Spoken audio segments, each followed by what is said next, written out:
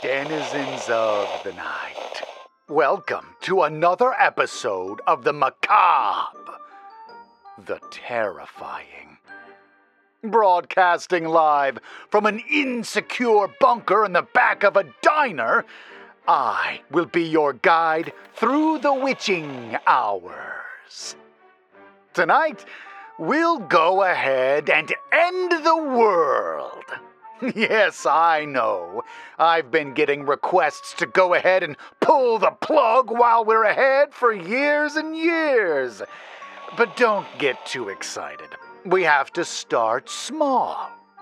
Our scene fades in from black over a picturesque town in the mountains. Oh, what could go wrong? Things are so slow here that everyone in town is discussing an upcoming emergency broadcast system test like it's big news. And maybe it's bigger news than they think. This story is called "The Emergency Broadcast Test Did Something to the People in My Town," and was written by J.L. Goodwin, 1990. If anyone ends up reading this, then it means I was successfully able to post it without it being taken down. Every other website and forum I've tried writing on has resulted in the same error notification being displayed, whether on a laptop or a smartphone. I can only assume it's something that the people in charge of whatever this is have done in order to prevent anyone left from getting word out about what's happened here. Some kind of jamming device or scrambler. But for whatever reason, this site still remains accessible, and so I'm posting this here in a place that I don't think they'll ever check, because someone needs to know the truth. I'm pretty sure everyone knows about the test of the emergency broadcast system that happened earlier today. It was all over the internet and on the news yesterday. According to the smiling anchorman on our local channel, it would happen around 12:20 in the afternoon and last for about half an hour, broadcasting on television, radio, and to every cell phone turned on at that time. The town I live in, whose name I don't dare write in case anyone monitoring the internet is using a trolling program, searching for specific names or phrases, only has a population of about 1,500 people. Because it's such a small and tight-knit community, conversations about the announcement began spreading like wildfire. Didn't they already do a test of the system less than 3 years ago? Old Mrs. Kravitz asked the cashier at the grocery store while I stood in line behind her with a frozen pizza in my hands. I think I read something about how they're required to perform the test every 3 or 4 years, Lorna, she replied as she patiently waited for the elderly woman to finish writing out a check for her purchases. Later that night, after my parents had gone to bed, as I gorged myself on the remaining slices of pizza and watched reruns of I Love Lucy, I got a text from my friend Aubrey. "If I have to hear about this stupid test one more time, I think I'll scream," it said. I let out a small chuckle and typed back, "Yeah, you'd think with all the commotion over town that we're about to end up in a 21st century version of the Cuban Missile Crisis or something." After a few minutes, my phone vibrated in reply. No joke. I was going to ask if you wanted to do some skateboarding tomorrow. We probably don't have much time left until the snow begins to fall. Hell yes, I muttered quietly to myself, then typed out a reply. I am absolutely down for that. I'll meet you in the parking lot of the diner at around 11:45. I hit send, then a thought occurred to me. I sent a quick second text before she could respond. I'm going to turn my phone off tonight and leave it at home. I don't want to have to deal with that annoying tone going off. I took a sip of Coke and felt my eyes begin to droop. Sleep was calling my name. My phone buzzed. Good idea. I'll do the same. Gonna hit the sack. Catch you tomorrow. After bidding her good night as well, I held down the power button on the phone the Samsung logo briefly showing before going to black. I reached for the remote and shut the TV off, dumping my dishes into the sink before heading downstairs.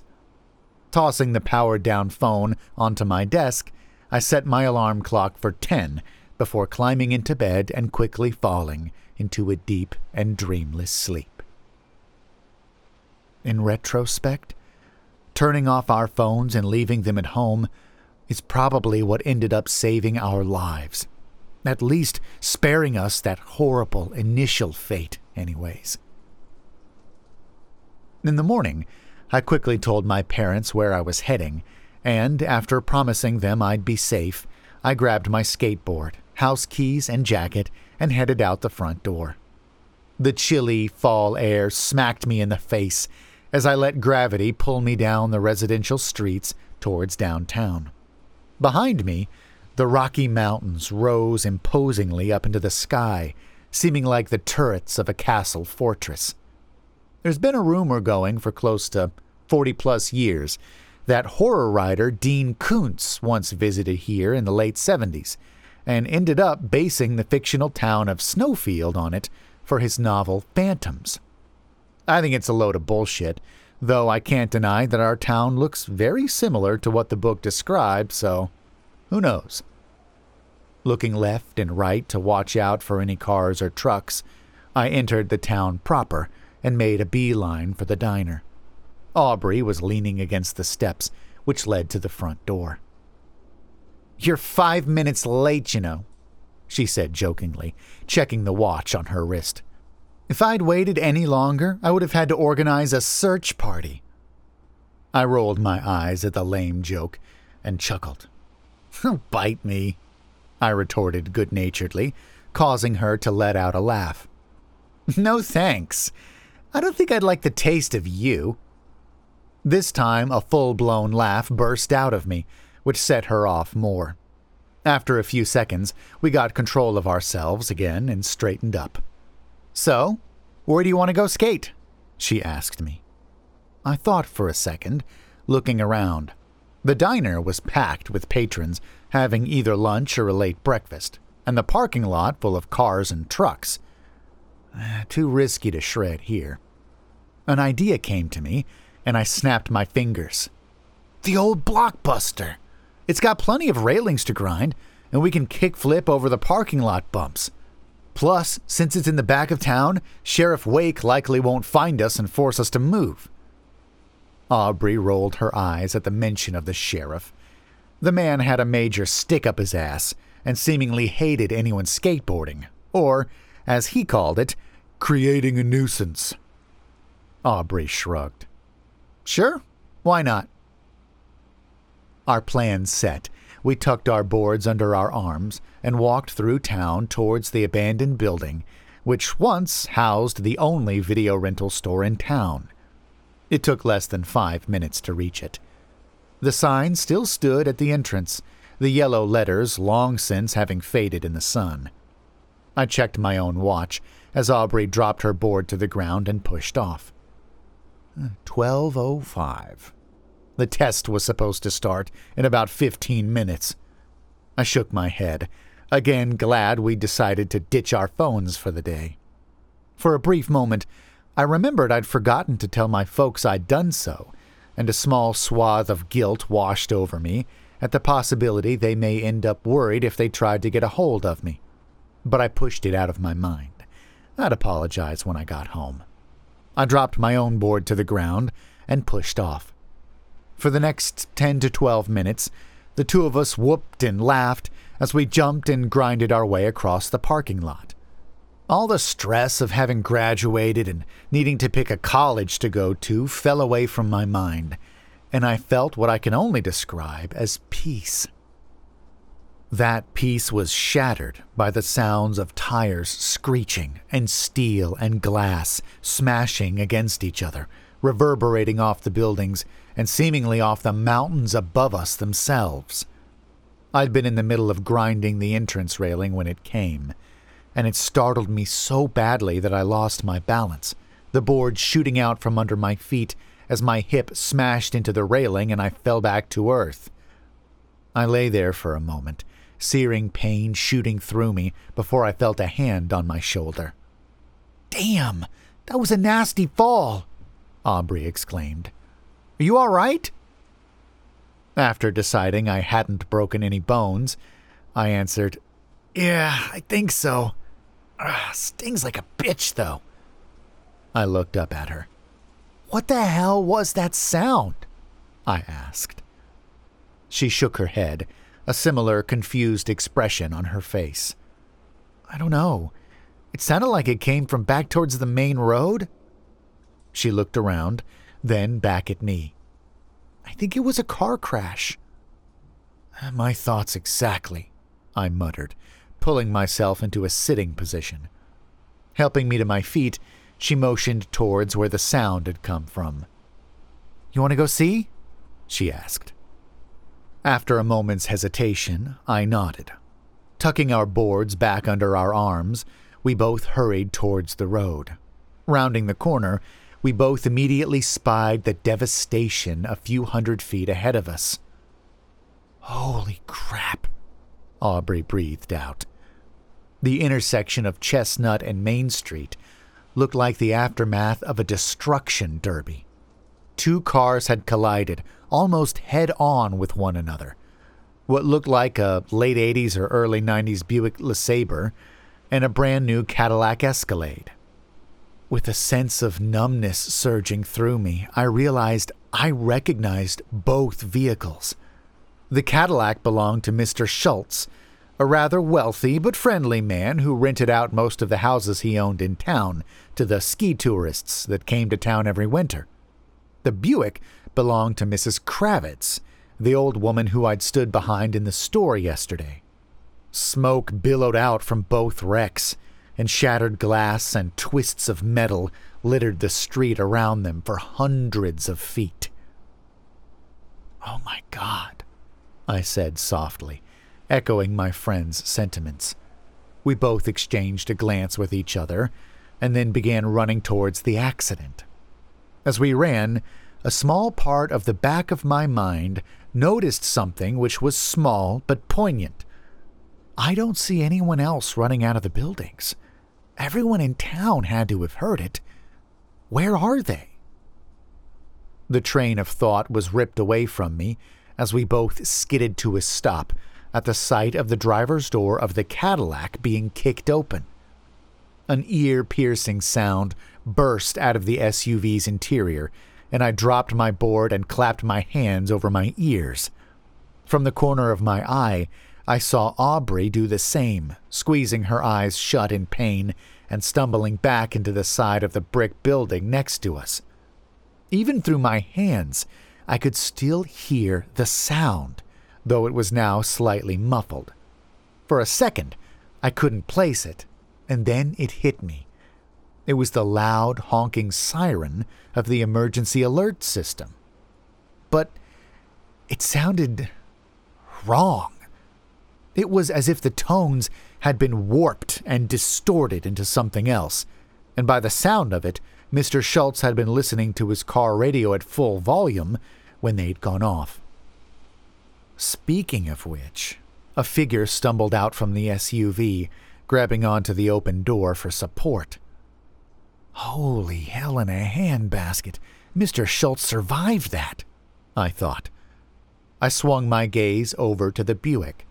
Squinting through the spiderweb of cracks that had become the windshield, I saw a small hint of movement. Then I saw Mrs. Kravitz lean back in her seat. She must have gashed her head open pretty badly, because her forehead was covered in blood. Keeping my hands over my ears to dull the still shrieking tone, I turned and got as close to Aubrey as I could so she could hear me through her hands and over the noise. "We've got to try and help them!" I shouted as loud as I could. I could tell she understood me, as she nodded after a second.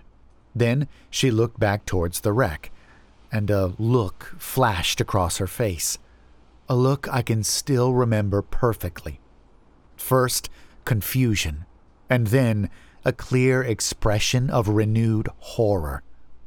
I felt a shiver shoot up my spine and spun back around to look at what she'd seen.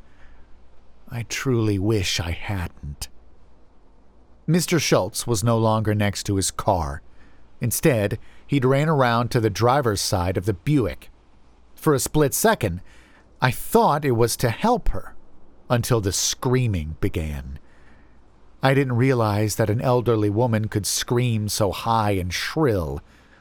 The busted windshield prevented me from seeing exactly what Mr. Schultz was doing to Mrs. Kravitz, but it didn't prevent me from seeing the sudden fountain of blood which spurted out and coated the inside of the glass like paint. The sight shocked me so much that I took my hands away from my ears to clamp them over my mouth to keep from screaming. It was then that I noticed that the tone had stopped screeching, and silence had again settled over the town. But only for a few seconds. The sounds that sprang up, seemingly all over town, were almost somehow worse than the tone. They were the sounds of screaming. Yells and shrieks came from every conceivable direction, what I can only assume is what the depths of hell itself sound like. It was as if everyone in town were being brutally murdered at the exact same time. Almost as if it were a trigger, Mr. Schultz snapped his head up from where he'd been leaning into the car, and I saw that his eyes had gone completely red. It was as if all the capillaries in his eyes had burst. He reached back into the car and pulled something out.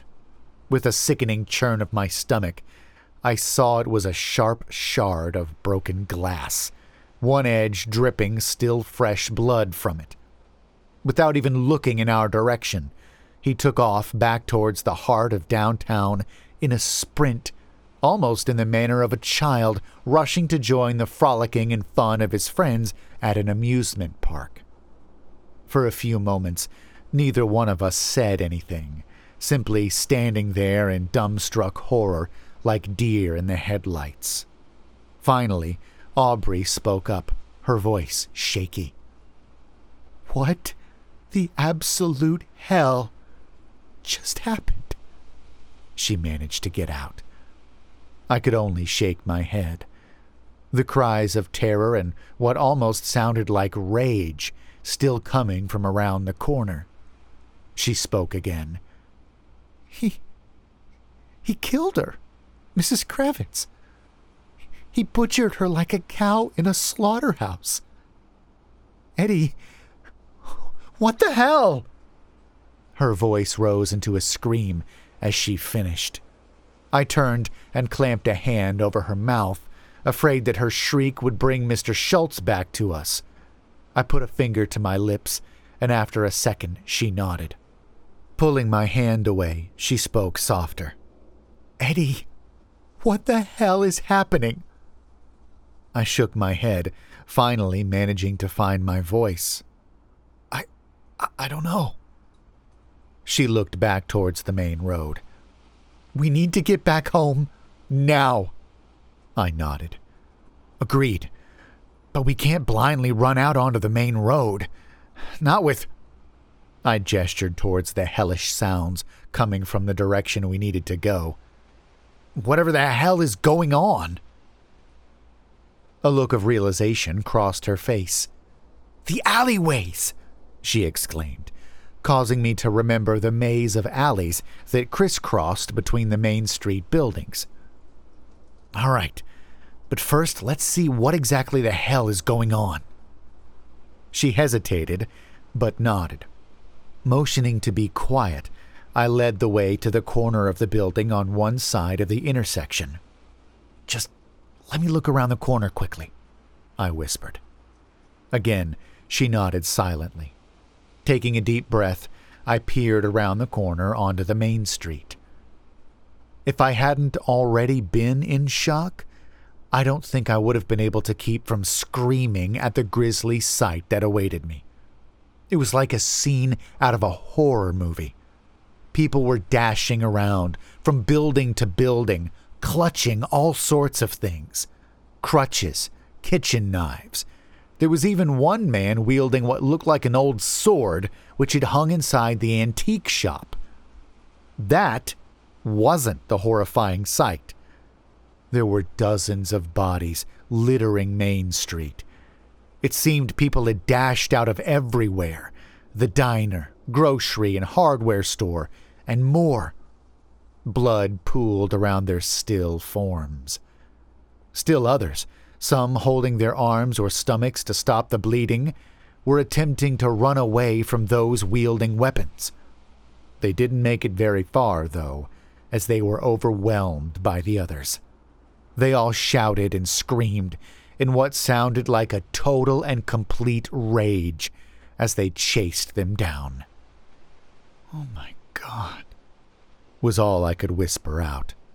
I pulled my head back, and the look on my face must have told Aubrey all she needed to know. Her face had gone pale as a sheet.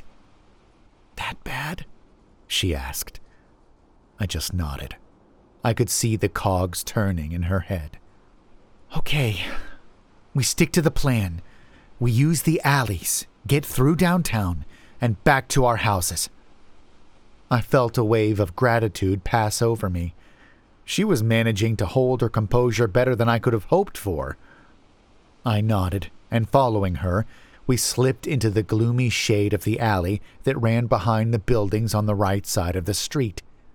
We made our way carefully through them, making sure not to attract any attention from the hell still erupting on the main drag.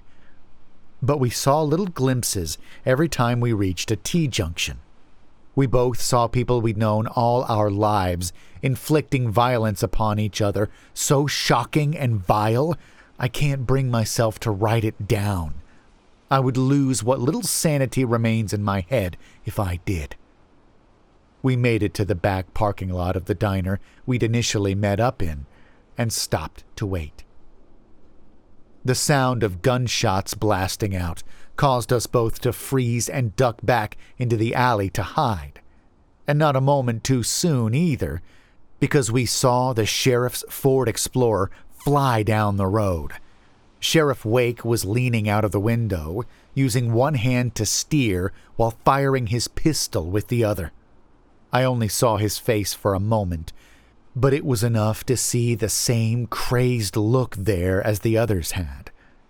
The sound of the roaring engine faded, along with the gunshots after a few seconds, but we could still hear the screeching tires echoing over all the other chaos. Aubrey turned to look at me, an almost hopeless look on her face. "Eddie, what the hell do we do?" she asked weakly. I knelt and thought, hard and fast. "We can't stay outside much longer. We stay out here, we're dead. We need to find shelter, at least for a little while." I spoke. "We need to find a place to lie low for a little while, until we can make it safely back to the other side of town." Her face turned into a mask of panic. "But what about our parents?" I felt a knot tie itself in my stomach. The thought of my mom and dad caught up in this hell without a way to get a hold of me, threatening to overwhelm me. But I kept as level a head as I could.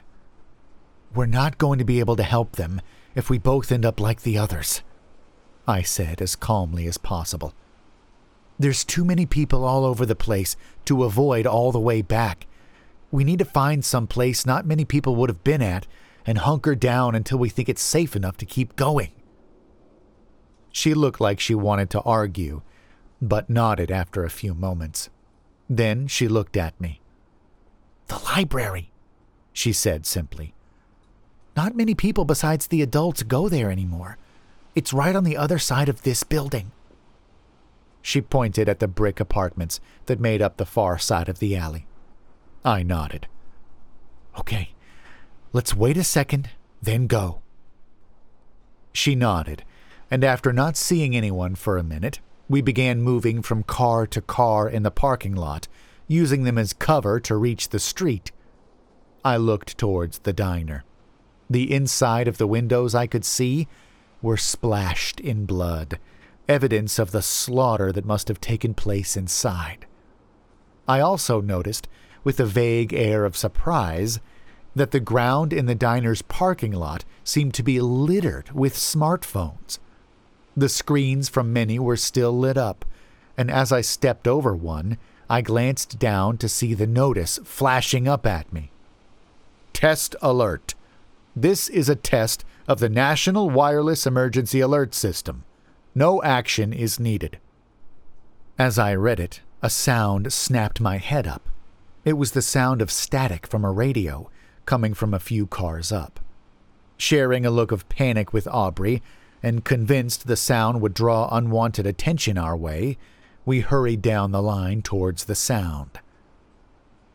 It was coming from a red YJ Wrangler, one which I recognized belonged to Mr. and Mrs. Nolte, two survivalists who lived farther up in the mountains but came down into town to buy supplies and sometimes eat at the diner. Scrambling to the passenger door, I yanked on the handle, praying for it to be unlocked. The door mercifully opened, and with a last look around, I practically flew into the passenger seat. The crackling sound was coming from an old CB radio mounted under the dash, and I reached out to shut it off. That was when the crackling static changed to the smooth sound of a man's voice.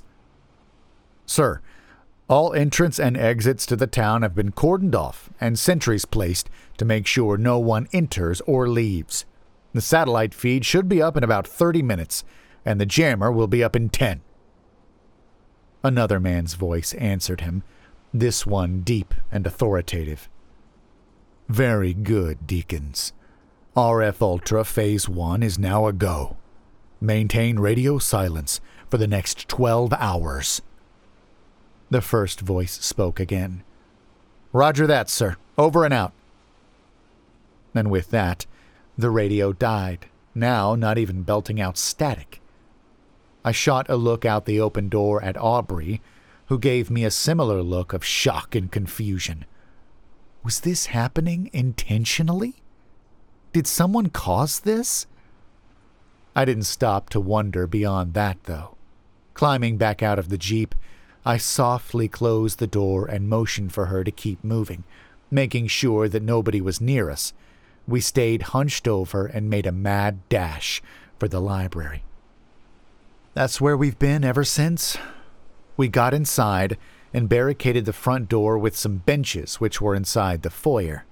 Aside from, to our horror, the body of Mrs. Thatch, the librarian, it was thankfully empty. I went and found an old drop cloth in a closet and draped it over her. I couldn't stand to see what someone had done to the back of her skull with what looked like a pipe or wrench. The sounds of our fellow townsfolk slaughtering each other barely let up for the last few hours, but as the sun began to set, it slowly turned silent. I don't know whether that's because the carnage has stopped for now, or everyone who hasn't gone insane is dead. I don't dare think about that, though. The idea that my parents, as well as Aubrey's, along with all our friends, are either lying in a pool of blood somewhere or slinking through the shadows looking for us is too much to bear. We still hear the roar of the sheriff's cruiser roaming around downtown, though. After some thought, and with night coming fast, we've decided to stay here for the night. In the morning, if it's safe, we'll take down our barricade and try and make it back to the residential side of town. In the meantime, I tried both the landline telephone and the computers connected to the internet. Neither one of them worked. The only thing that did, which I'm using to type this now, is a laptop that seems to have a satellite connection.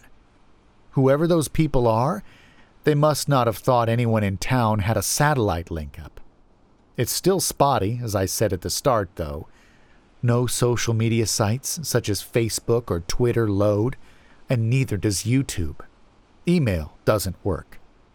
But, for whatever reason, Reddit seems to.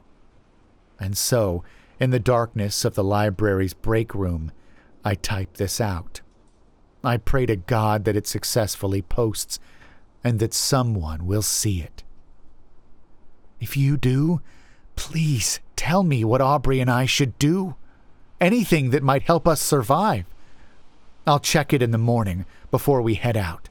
If you have any idea what those men on the radio were talking about whatever RF Ultra is, please tell me. Because I can't understand what's happening or why. And if they haven't blocked access entirely, I'll try and make another post tomorrow to let you know we're still alive. For now, I need to try and get some sleep, if that's even possible. If I don't post, you'll know we didn't make it. Well, we're still alive. For now, anyways. It still seems as though my small porthole to the outside world hasn't been discovered yet, and happily the satellite connection this laptop has seems to be usable anywhere in town. The fact that people were able to see it is a blessing in itself. First off, I just want to thank everyone who tried to give Aubrey and me advice. We took a good number of the things you suggested to heart, and in a few cases it actually ended up saving our lives. While we couldn't move Mrs. Thatch's body outside last night, and though I don't think I'm dealing with something that'll bring the dead back to life, I did pull her into a storage closet and lock the door from the outside, just to be safe. I didn't dare ask Aubrey to help. She looked as though she was going to throw up just at the sight of me dragging her away. I also grabbed a set of keys off the desk, and am keeping them to use the library as a fallback shelter if we need to. The idea that our own government could be responsible for this, though, it's almost too much for my mind to comprehend. How, in this day and age, could they get away with something like this? Wiping an entire town, small or not, off the map? I mean, I've heard about MK Ultra from my father, who used to teach history at the local high school, and it seems to make sense that since the man on the radio called this RF Ultra, it might be related. But that was in the 1950s and 60s, over half a century ago. I don't know. I just can't think about that right now. Anyway, I should tell you what happened today. I didn't really get much sleep last night. Every couple of hours, I'd hear what sounded like scratching on the front door of the library, and I'd lay on one of the break room's couches, my eyes wide open and staring at the ceiling, praying that whoever it was, they wouldn't find a way in. I heard 2 more people scream as well. It means that there are at least some sane people left in hiding, though how many more of them are left, I don't know. I woke Aubrey up as the sun began to rise over the town. For a moment, a peaceful look crossed her face as she looked up at me. Then it was wiped away as she fully woke up, remembering where we were and the hellish situation we were in. She sighed and put her head in her hands. I hoped to God that it was nothing more than a nightmare I had, she said softly. I sat down beside her, pulling her into my arms and giving her a hug. I wish that it was, too, I confessed. After we were both fully awake, we checked the library for food and supplies. In the gathering dark last night, we hadn't been able to scout out much, but thankfully, there were a couple of vending machines in the entrance hall of the library.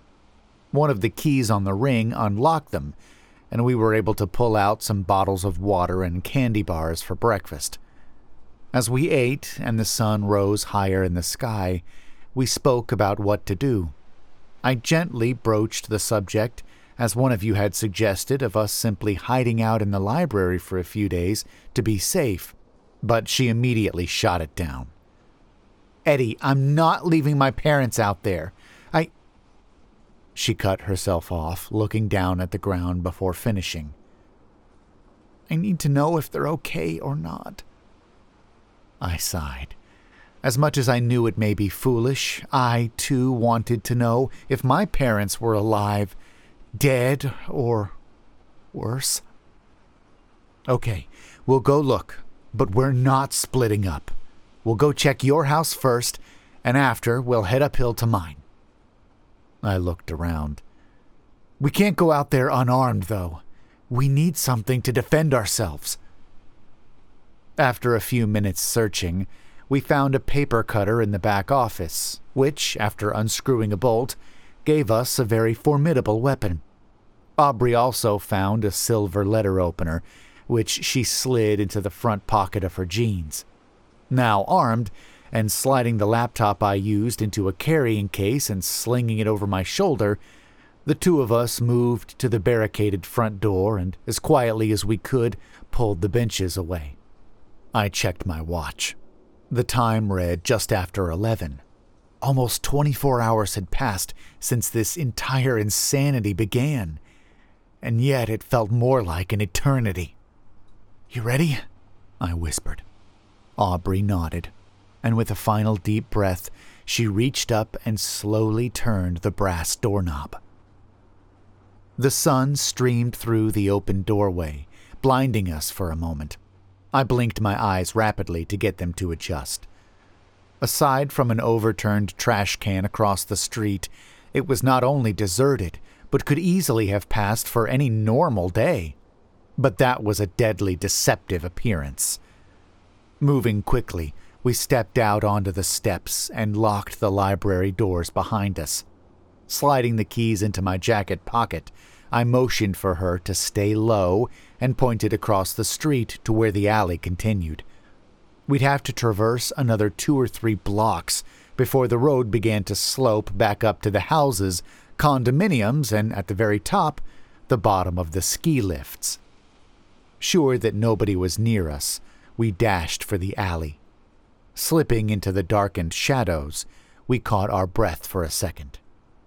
"Well, we've made it 50 feet out of the building without being swarmed or even spotted yet." I half hoped that the affected, which is what I'd begun to think of them as in order to try and mentally detach myself in order to not break down, had ended up turning on each other when no more victims were easily reachable.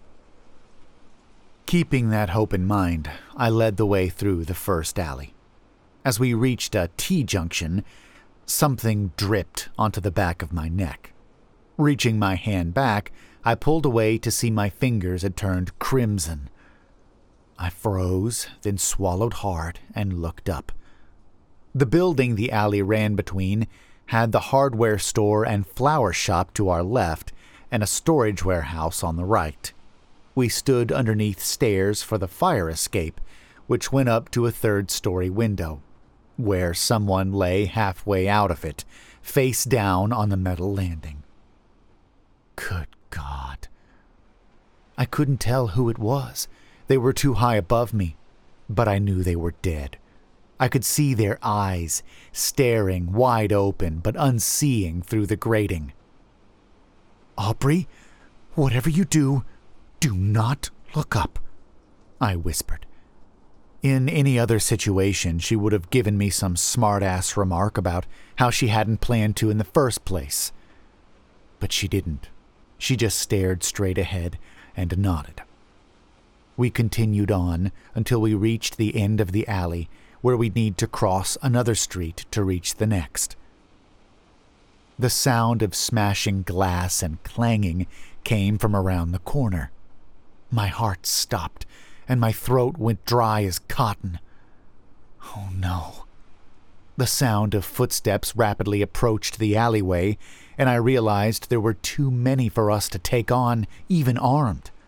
I felt Aubrey tug at my shoulder and turned to see her motioning to the space underneath a dumpster next to us. "Under there! Hide!" she hissed. I didn't dare hesitate. I dropped to my hands and knees and slid into the narrow and disgusting space, making sure to pull the paper cutter blade under with me. Aubrey rolled under and scooted next to me. Not a moment too soon, either. We couldn't see any more of them than their feet and legs from where we were, but I counted at least 10 or 15 of them, all walking in a group. They didn't speak a word to each other, though a few seemed to mumble incoherently from time to time. They passed by our hiding spot, thankfully not seeming to take any notice of us. One thing made me feel like I was going to vomit, however. One of them had been dragging something behind them. Or I should say, someone.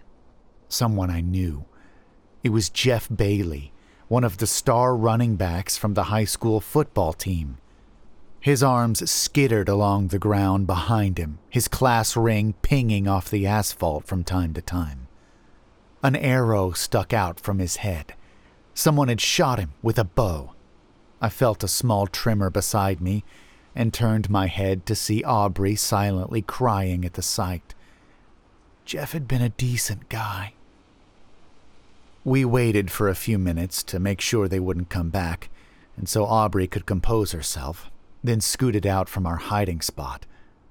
Brushing off the dirt and debris stuck to my jacket pants, I cautiously approached the alley entrance. I didn't see hide nor hair of the passing group, and they must have turned onto the main road. I jerked my head to signal Aubrey to follow me. Together, we silently ran across the street. There was only a single block left before the houses began. We made our way past the back entrances to the bakery and post office. That was when I froze, seeing the symbol on the half-open back door to my right. The sheriff's department. I knew we needed to keep moving. Waiting too long out in the open, even in the alley, was a chance we could be spotted. But the idea of being able to get a gun was appealing. After all, the blade and letter opener may help us against one or two of the affected, but if we were spotted by a group like the one we saw a minute ago, we were screwed and tattooed. My decision was made. Motioning for Aubrey to come over, I slowly pulled the half-open door back, looking inside. The back room was covered in shadows, making it hard to see anything. "Eddie, what are you doing?" I heard Aubrey whisper behind me. I put a finger to my lips, and she mercifully fell silent again. There didn't appear to be anyone in the room. Beckoning to her, I slid inside. After a hesitant moment, she followed me. We found ourselves inside the records room. Tall filing cabinets rose up on either side of us, leading to a single door on the left, which led out to the main office. At the other end of the room was a door. The white lettering read, "Armory, keep locked at all times." Moving quickly towards it, I tried the handle. It wouldn't budge at all. I swore under my breath. Great. And I'm pretty sure I know who has the keys, too. Heading back the other way, I reached for the handle of the door to the office. This one turned, and I slowly opened it. A single flickering fluorescent bulb lit overhead. Ahead, though, I could see sunlight streaming through another open door. The two of us moved through the dimly lit room, which I could see housed the two jail cells that mercifully appeared to be empty, and approached the open door. Taking a deep breath, I stuck just the top of my head around the corner. A pair of eyes almost level with mine nearly caused my heart to stop. I scrambled back in a panic, falling over my own legs and onto the carpeted floor. Aubrey looked terrified. What? What?" she hissed. Not answering her, I flew back to my feet, picking up the paper cutter arm and raising it over my head. I was sure the affected those eyes belonged to would rush into the room at any moment. The tension in the air was so thick you could have cut it with a knife. But nobody appeared in the doorway. After a few minutes, I lowered the blade and again moved towards the door, this time with Aubrey literally peering over my shoulder. Together, we looked around the doorframe. "Oh my God," she moaned out weakly as we spied who the eyes had belonged to and turned away, sounding like she was about to throw up the candy and water we'd had earlier. It was the sheriff's deputy, Deputy Thorne.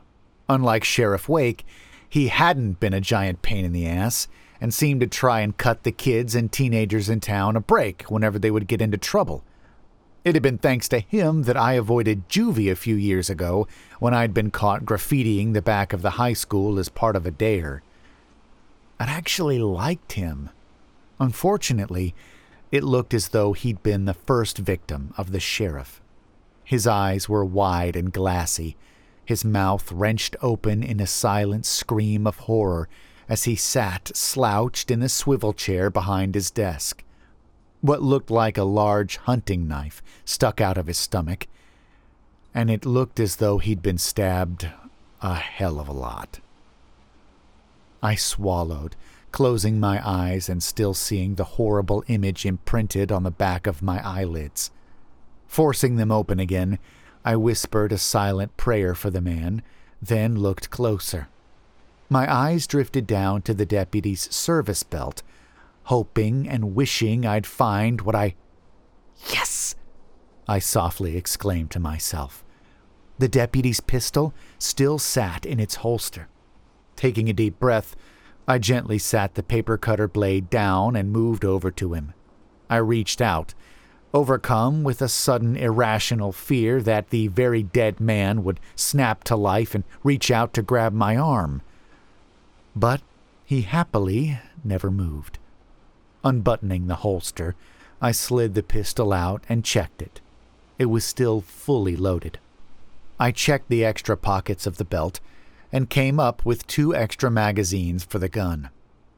Now we have a much better chance of surviving this. At least for a little while longer. The sound of tires screeching snapped me out of my thoughts.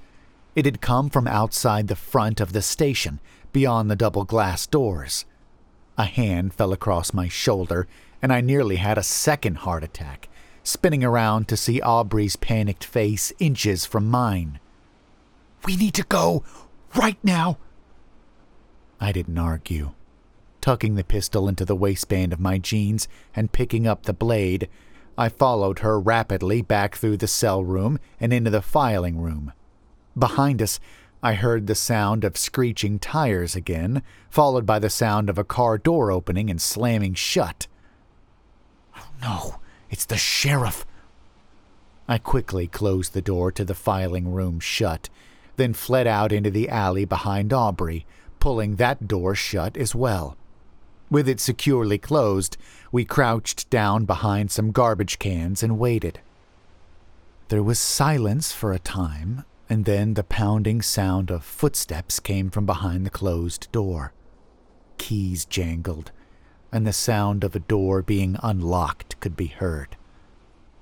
"Oh, hell, I know where he's going," I thought, but this was also our chance to make a break for it. "Come on, we need to go while we can," I whispered to her, then moved as quickly and quietly as I could towards the final alley entrance. Beyond it, I could see the first row of houses that signaled the change from downtown to the residential district. Stopping at the corner, I risked a glance around.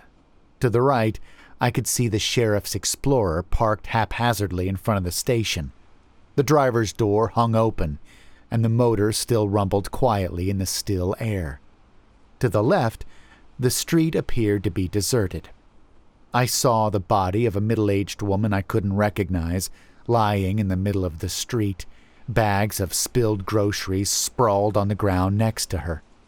The way ahead to the first house was clear. "Okay, we're going to run across the street to that first house there," I said, pointing at the single-story ranch house. Aubrey squinted. "You mean the Damones?" she asked. I looked again, spying the name on the mailbox. "Yeah, the Damones. We're going to try and stick to the backyards and sides of the houses, using them as cover. Your house is only another 2.5 blocks away. We don't stop for anything. We just head straight there. Sound like a plan?" She looked at me, biting her lip before nodding. "Yeah, a plan," she said simply. I could tell she was thinking about her parents. Mr. and Mrs. Carmody were both decent, hard-working people who I liked as much as I liked Aubrey. I hoped that, somehow, they were still alive, but this wasn't the time to think about that. "Okay, on the count of 3, we make a break for it," I said. I held up 3 fingers, then slowly lowered them one by one. The second the last finger dropped, the 2 of us began sprinting across the last slab of black pavement that separated us from the sanctuary of the houses. That was when someone else came sprinting around the corner to our right. My eye was drawn to the sudden explosion of movement, and I caught a glimpse of a disheveled man running towards us. For a split second, my heart stopped, and my free hand reached back for the pistol in my waistband, fearing he was one of them. But then I saw the terrified expression plastered on his face and realized he was normal, like us. I also recognized him. His name was Maurice, and he'd been the town drunk for as long as I'd been alive. He was clearly sober now, though, and I saw his eyes lock on mine. I'd begun to raise my fingers to my lips to motion him to be quiet when he started shouting at us. "Help me! Please, you 2! Help me!" He screamed. I could see blood trailing behind him from a wound in his shoulder. The sound of his voice was like a baseball through a plate glass window in how it shattered the tension-filled silence, echoing off of everything. "No, every one of the affected are going to hear him." I spun around to Aubrey. "Run for the Damone's house!" I exclaimed. We turned and sprinted for the steps leading up to the front lawn as fast as our legs could carry us. Taking them 2 at a time, I heard Maurice scream out behind us. "Wait! Please don't go! Help me!" My heart wrenched in my chest at the man's pleading. I wanted so desperately to turn around and motion for him to follow us, but I knew that his voice would be attracting the attention of everyone we didn't want this way. And so, I yanked on Aubrey's arm, practically tearing her up the last few steps. Staying outside was no longer an option. We needed a place to get out of sight. I spied an open front window which led to the Damone's kitchen. The white curtains slowly billowed outside in the breeze. "Inside!" I ordered, and still hearing Maurice cry out behind us, I powered my way to the window. I turned and almost flung Aubrey through it, then hauled myself in after her. Reaching up, I pulled the window almost completely shut, but not quite, just enough to still hear what was happening. Maurice was crying for us to come back outside and save him. Then it suddenly cut off. Feeling a knot tie itself in my stomach, I moved back to the window, setting down the blade and pulling the pistol from my waistband. Flicking off the safety, I held it in one sweaty hand and peered over the edge of the window. Maurice had stopped just before the bottom of the steps leading up to our hiding spot. He had turned around, facing back towards the other side of the street, where the sheriff now stood, half in and half out of the open door of the sheriff's office. In his hands was a long, black shape. I quickly recognized it as the department's sole AR-15 rifle. My heart fluttered in my chest. Against that, the pistol in my hands was practically a damn pea shooter. For a few moments, the scene in the street stayed frozen, as if someone had hit pause on a movie. Then I saw the crazed look on the sheriff's face intensify, his lips curling back into a snarl. Maurice let out a shrill scream and turned, beginning to run down the street towards the opposite end. For a man who drank himself into a blackout every night, he was fast. But not nearly fast enough. I saw the sheriff move quickly to the hood of his cruiser. Using the hood as a stabilizer, he aimed the rifle at the retreating man's back. Not even a second later, the stabbing sound of a gunshot rang out. I heard Maurice let out a yelp and swung my gaze back to him. He'd fallen to the ground, clutching at his left leg. A small pool of blood was forming around him. I realized with a dull sense of horror that the sheriff had intentionally aimed for a wounding shot instead of a killing one. The reason why became clear a moment later. I heard the sound of a car door slam shut and swung my gaze back to see the cruiser fly backwards, turning to face the man.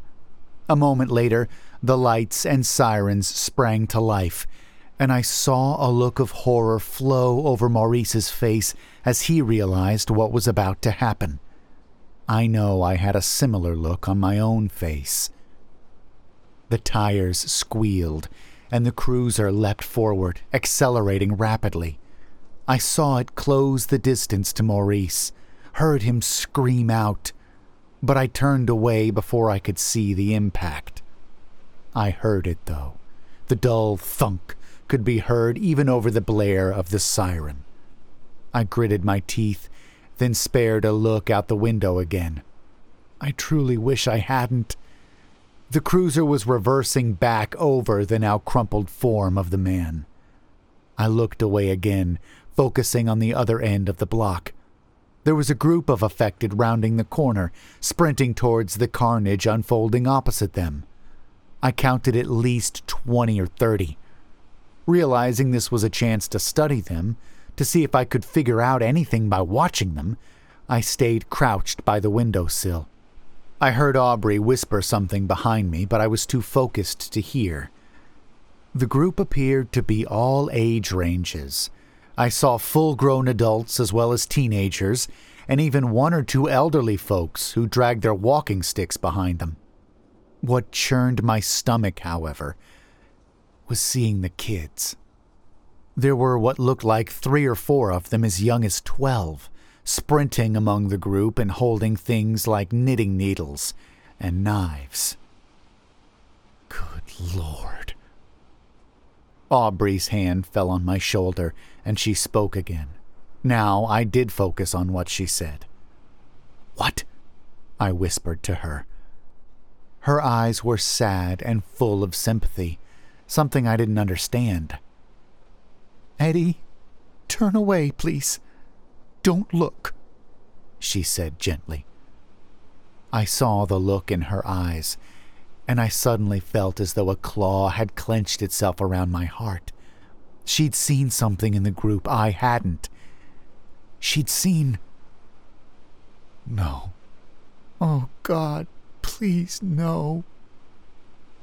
I turned, hearing her tell me again not to look, but I didn't listen to her. I couldn't. I gazed back out the window at the now passing mob. They were close enough that I could see people I knew now. Michael from our graduating class. Kelly, who I'd had a crush on since freshman year of high school. Mr. Olivier, the kindly Italian man who ran the deli and gave us free sandwiches. So many others. And almost in the middle of the pack stood someone I knew all too well. A tall woman, her platinum blonde hair now dirty and streaked with blood. The entire front of her was streaked with blood, all of which was certainly not hers. Behind the blood-filled eyes, I could barely see the small spots of blue which remained. The lips which had once kissed me goodnight as a child now pulled back in an insane sneer. In her right hand was my father's hunting knife. Its blade looked almost rusted by the amount of blood covering it. My breath came in short, ragged gasps as tears threatened to pour out of my eyes. "Mom?" The pack of affected, my mother among them, sprinted past the house we hid in, flowing around the sheriff's cruiser like a stream around a rock before stopping. Realizing there was nothing for them to attack, they turned and hurried away, looking for more targets. A moment later, the cruiser peeled out, also disappearing and leaving Maurice's crumpled and shattered body lying in the road. I turned away, sliding down onto the vinyl kitchen floor. Tears now flowed freely from my eyes, and I felt my heart shatter inside of my chest. I stayed as quiet as I could, knowing sobbing could bring the horde back our way. But I couldn't stop crying. I felt Aubrey slide down beside me and put her arms around me. For a moment, I attempted to pull away, then folded into her. We huddled like that for a long while. Finally, she pulled back and wiped some of the tears from my eyes. "I'm sorry, Eddie," she said softly. I used the sleeve of my jacket to wipe the rest away, trying to get control over myself. "I'm so sorry." I breathed in deep, letting out a choked breath as images of my mother murdering my father in an insane rage refused to stop replaying in my mind. But I knew I couldn't grieve long.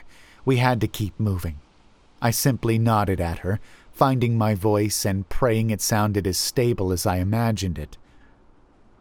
"The only thing that matters now is making it to your house and finding your parents." She nodded, then stood up and held out her hand to me. I reached out and took it, allowing her to pull me to my feet. I tucked the pistol back into my waistband, then picked up the paper cutter blade. "Let's go then," I said. Together, we moved quietly through the Damones. Thankfully, it seemed they'd been out of the house when everything had gone down, because it was empty. Opening the back door, we slid out into the backyard.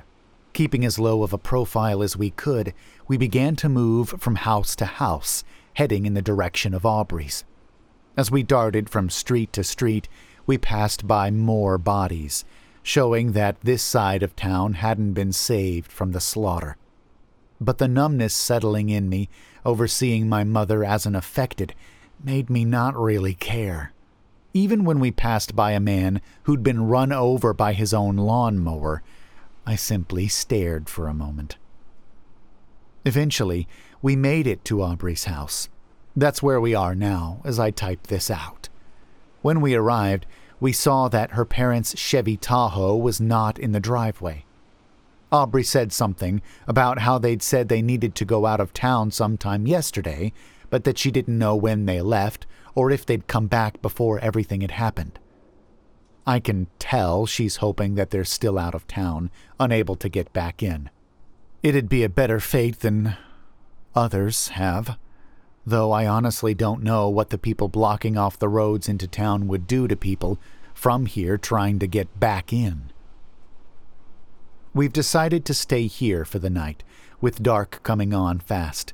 It's too dangerous to return to the library, and thankfully, due to Mr. and Mrs. Carmody being, well, shall we say very affluent, they'd built the inside of their house almost like a fortress. All the doors had steel deadbolts, which we all locked, as well as shatterproof glass. We closed all of the curtains, then gathered some food, water, and 2 sleeping bags from the Carmody's camping closet, and moved into the basement, locking the door behind us.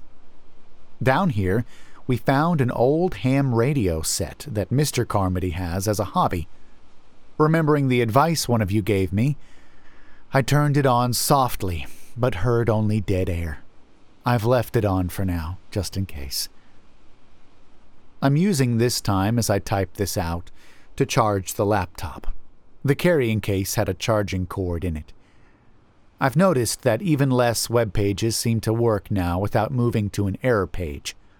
One thing I did find has me worried, if not downright afraid. A few search engines, such as Bing, still seem to work. But when I randomly decided to type in my town's name, nothing came up. No search results at all, except for ones asking if I'd meant somewhere else. That's impossible. This place even used to have its own Wikipedia article, however small. But now, it's all gone. It's as if all trace of it's being erased from the internet. Is that even possible to do? To wipe an entire town from existence, no matter how small? The radio just crackled a moment ago. I heard that same voice speak over it. Sir, RF Ultra Phase 1 is completed. We've managed to calculate a 78.5% success rate in subjects from the satellite data we've received. Over. The deep voice answered him. Roger that, Deacons. Phase 1 complete. Phase 2 will commence tomorrow at 1400 hours. The project will last no longer than 59 hours longer. Is that clear? The first voice answered. Roger that, sir. When can we expect our in-house scientists to arrive for analysis gathering and briefing? You'll be receiving them tomorrow at 0800 hours, Sergeant. Until then, continue monitoring all exits as well as all radio channels. If anyone approaches, affected or not, you are authorized to use lethal force. Over and out. And with that, the radio died again. I can barely begin to make sense of this. I still feel numb from, I can't bring myself to say it again, what I saw. This is so beyond messed up that it's not funny. We're toys, specimens in some government or group science experiment. People I knew and loved are dead just because someone wanted to test some likely highly illegal stuff out. Just, what the hell, dude? And what the hell are they even making a messed up weapon like this for anyways? What sadistic purpose could something like this possibly have? I don't know. I feel exhausted, mentally and emotionally. I've just been staring at the huge map of town thumbtacked to a board behind the radio for the last half an hour. There are 3 ways out of town. The main road leading in and out. A dirt access road which leads off to the east that's only used by the power company and off-roaders. And the ski lifts and trails that lead up into the mountains. There's a mark, though, halfway up. It looks like an old mine shaft buried in the side of the mountain. Maybe there's something I can use there, but for now, I can't think anymore. I need to try and sleep, even though I know I'll suffer nightmares after what I've seen today. I need the rest. I can hear Aubrey shifting in her sleeping bag, already asleep. You guys helped us today. You guys helped us stay alive with the things you said. Please, if you can think of anything more, any advice or information, please tell me. Because right now, Aubrey and I really need it. I'll check it in the morning and hopefully update you tomorrow about what happens. We need to try and find a way out of here before we end up like Maurice and the others.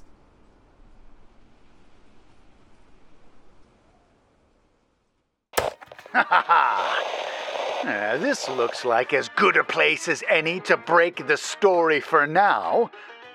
No, don't look so cross.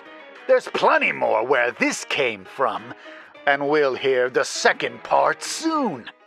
Until then, what do you think?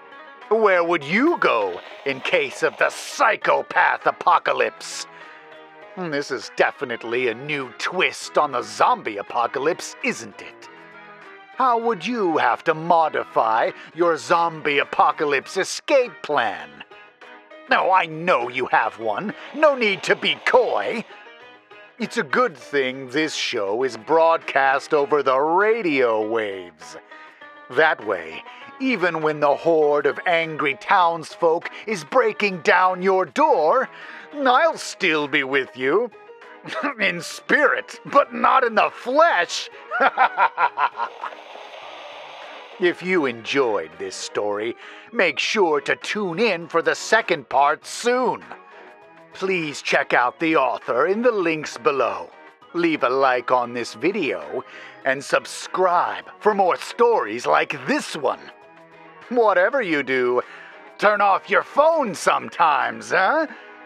And don't fall asleep.